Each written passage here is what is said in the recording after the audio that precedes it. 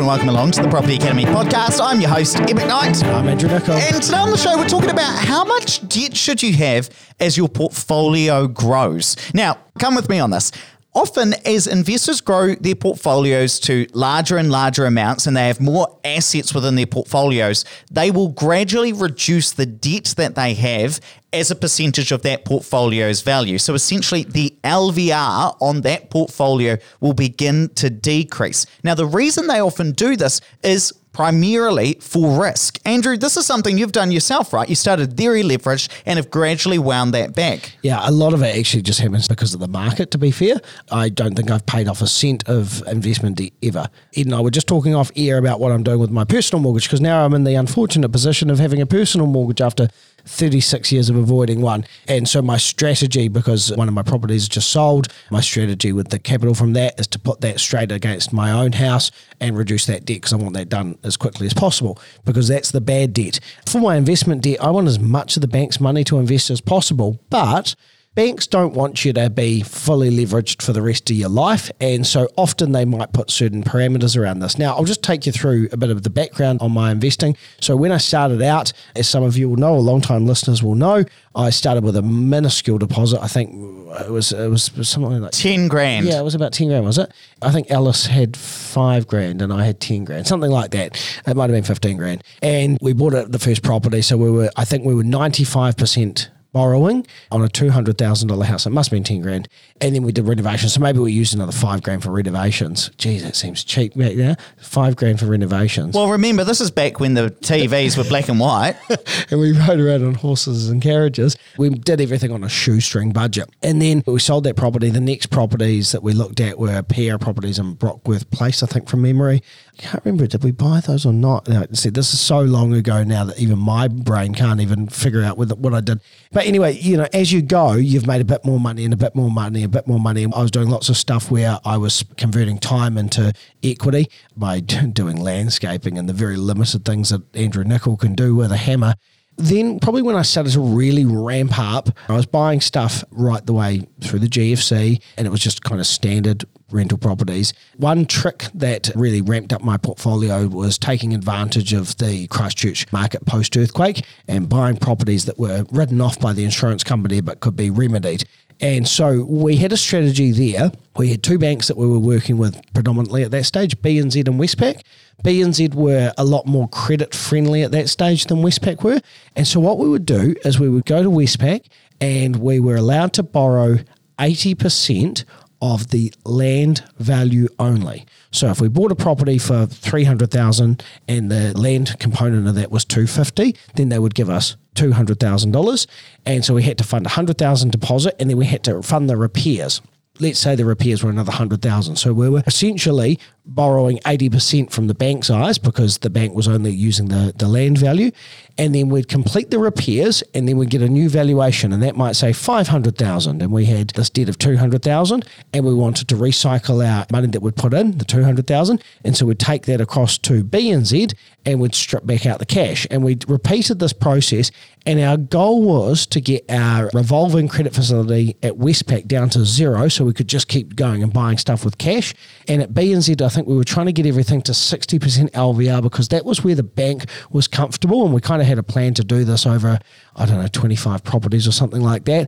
And we were doing so well. And then the LVR restrictions came in, and 60% was no longer a really good LVR target. It was more like 40%. And so that kind of put the brakes on a little bit. We had to chip in more cash and slow things down a little bit. But then, and probably now, even though the Reserve Bank have put those LVR restrictions, or they're coming back in at 60%, I think 60% as your portfolio grows is a good, comfortable level. Now, that's about where I sit at the moment. I don't know the numbers off the top of my head, because the market's been going up. I've been more consolidating what I'm doing as opposed to buying up big. That's about to start again now. I mean, I've got, I think, 5 or 6 properties under construction at the moment off the top of my head. But for me, I really wanted to make sure that we were just kind of getting everything tidied up before I ramped up.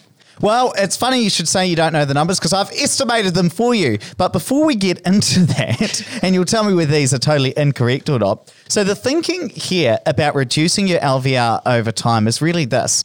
If you've got 80% debt when your portfolio is worth $1 million, then you've got $800,000 worth of debt. That's your 80%. Now, if something goes wrong, if there's a turn in the market, and let's say that property portfolio was worth nothing then, you've got an $800,000 loan. Now, that's pretty bad, and of course, property prices aren't going to fall to zero. Or it would be like a 1 in a million chance or something along those lines.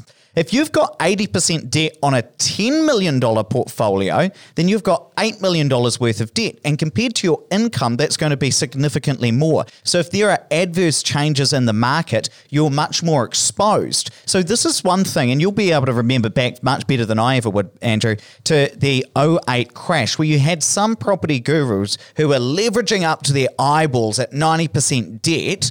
And if you've got a significant portfolio, millions of dollars of assets that have a significant amount of debt on it, a small change in the market will hurt you much more because we're talking big numbers. And the bank will be keeping a much, much closer eye on you. Yeah, that's what happened. So I remember BNZ's policy at the time, because I did a lot of stuff with them, was you could get 95% on your owner-occupied.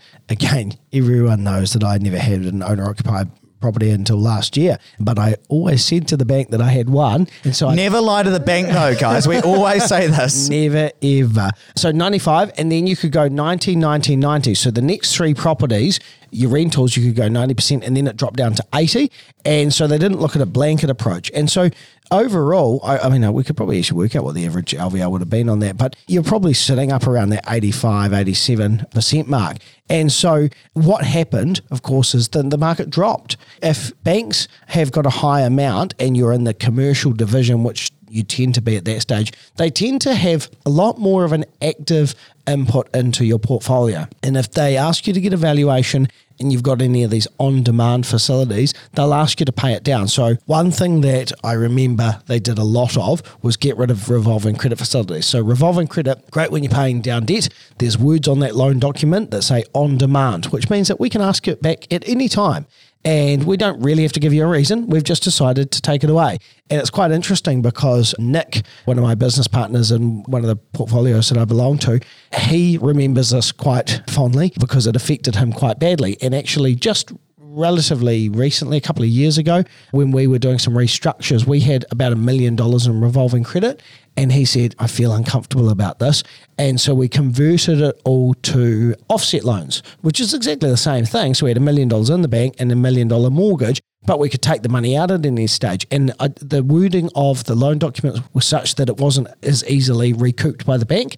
As it happens, I know that there were a lot of investors that did end up losing revolving credit facilities come review time. So you might, if you're in commercial, have a review date of every 12 months where you have to supply your financials. If you're self-employed, if you're PAYE, they'll look at it again. If it doesn't meet servicing, they take that revolving credit away. So let me ask you this, Andrew, as well. At what stage should investors start to target a lower LVR in their portfolio? The way that I actually do it is I try and maximize the highest LVR at a bank that allow me to do that. And then I'll have other banks where I'll have really low LVRs. And the reason I do that is because I want to have freedom. And I also try and discharge properties wherever possible.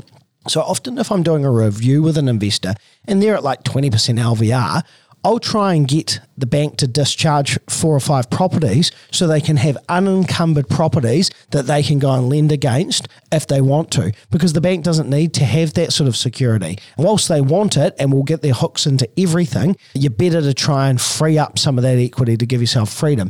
Again, you know, for me, agent stage, I'm very, very young, as you all know, so I don't really worry too much about having a high LVR. And if I can free up a couple of properties, then that's great. I've just got that in my back pocket if I want to go and, you know, even if I had to go to a non-bank lender and leverage against and pay a higher interest rate, I know I can get access to cash if a really good deal comes along and I need to jump on it. But I also think that you do want to be thinking about this as you get into your 40s and 50s and you start to transition. And this is why, you know, if your target retirement age is 60, then from at least 55, you need to be swapping out some of those growth assets for yield assets. And so therefore you want to try and, again, split off some of those properties so you know you can sell them, get the cash and do what you want with it without the bank directing what it goes against. So we're talking about a couple of different things here, but am I right in understanding that from your perspective, decreasing your LVR LVR is really about your age as opposed to the number of assets you potentially have under your own ownership. And the fact that as property investors tend to grow their portfolios, they naturally tend to be older, and that's the real reason why they're decreasing it as opposed to the fact that they own a lot of assets. Well, yes. I mean, I only use age because that's kind of when you're starting to plan out these things, but don't be afraid of a high LVR. The banks are scared of it, but why should you? I mean, at the end of the day, whether your LVR is 20%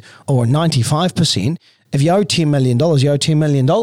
Doesn't really matter. It's just whether or not that gives you the ability to leverage off again. Yeah, but the impact is that, let's say your LVR is 95% and there's a 10% drop in, short-term drop in house prices, then you're all of a sudden in negative equity. Yeah, I get that. But if you've discharged those properties, it's really just about your overall net position. If you've got discharged unencumbered properties, you can always give one back or you can always sell it. How are you going to discharge it though if you've got 95% or an 80% LVR? If you're at, say, a 20% LVR right now and you discharge 7 properties and you have them unencumbered and you take it right up to 60% on your rental properties, if all of a sudden there was a major shift in the market and the bank asks you to value everything, if you've got this property over here, you can always bring it back.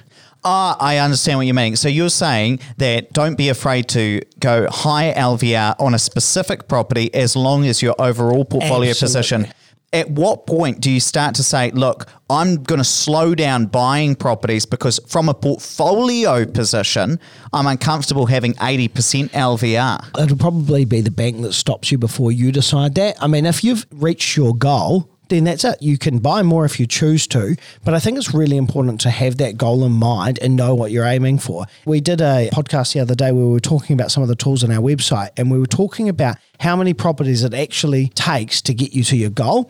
And most people don't know that. And that's really interesting because it's generally quite a lot smaller a number than you imagine. So I always say to investors, what's the minimum number over the maximum amount of time that's going to take in terms of property purchases to get you to your goal? Now, if the number's 4, do everything you can to get to the 4. Once you've got to the 4, celebrate, and you can take a pause then. If the number's 8, then you need to get to 8 before you celebrate.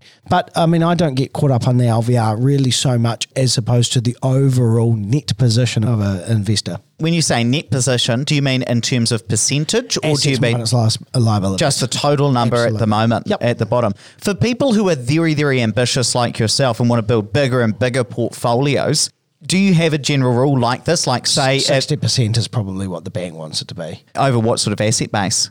Probably 20 million, 30 mil. Yeah, so once you get to 20 million over that.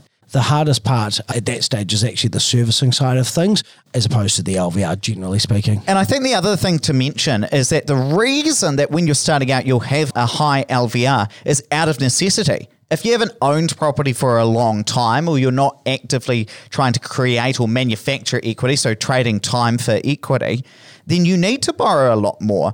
But if you've been in the market for a while and perhaps you're paying principal down on your owner-occupier, and then once that's done, perhaps you're paying down some principal on your investment properties, if that's the right thing for you, and you have some capital appreciation, your LVR is going to go down naturally over time. Would I be right in saying, Andrew, that this transition to having a low LVR, as you'd mentioned at the start, is quite natural and happens without even thinking about it sometimes? Absolutely.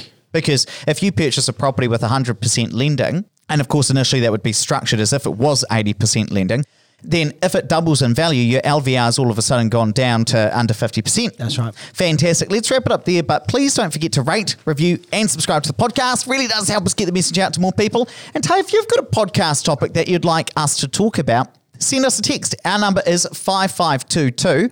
Or feel free to send me an email. My email address is ed@opuspartners.co.nz.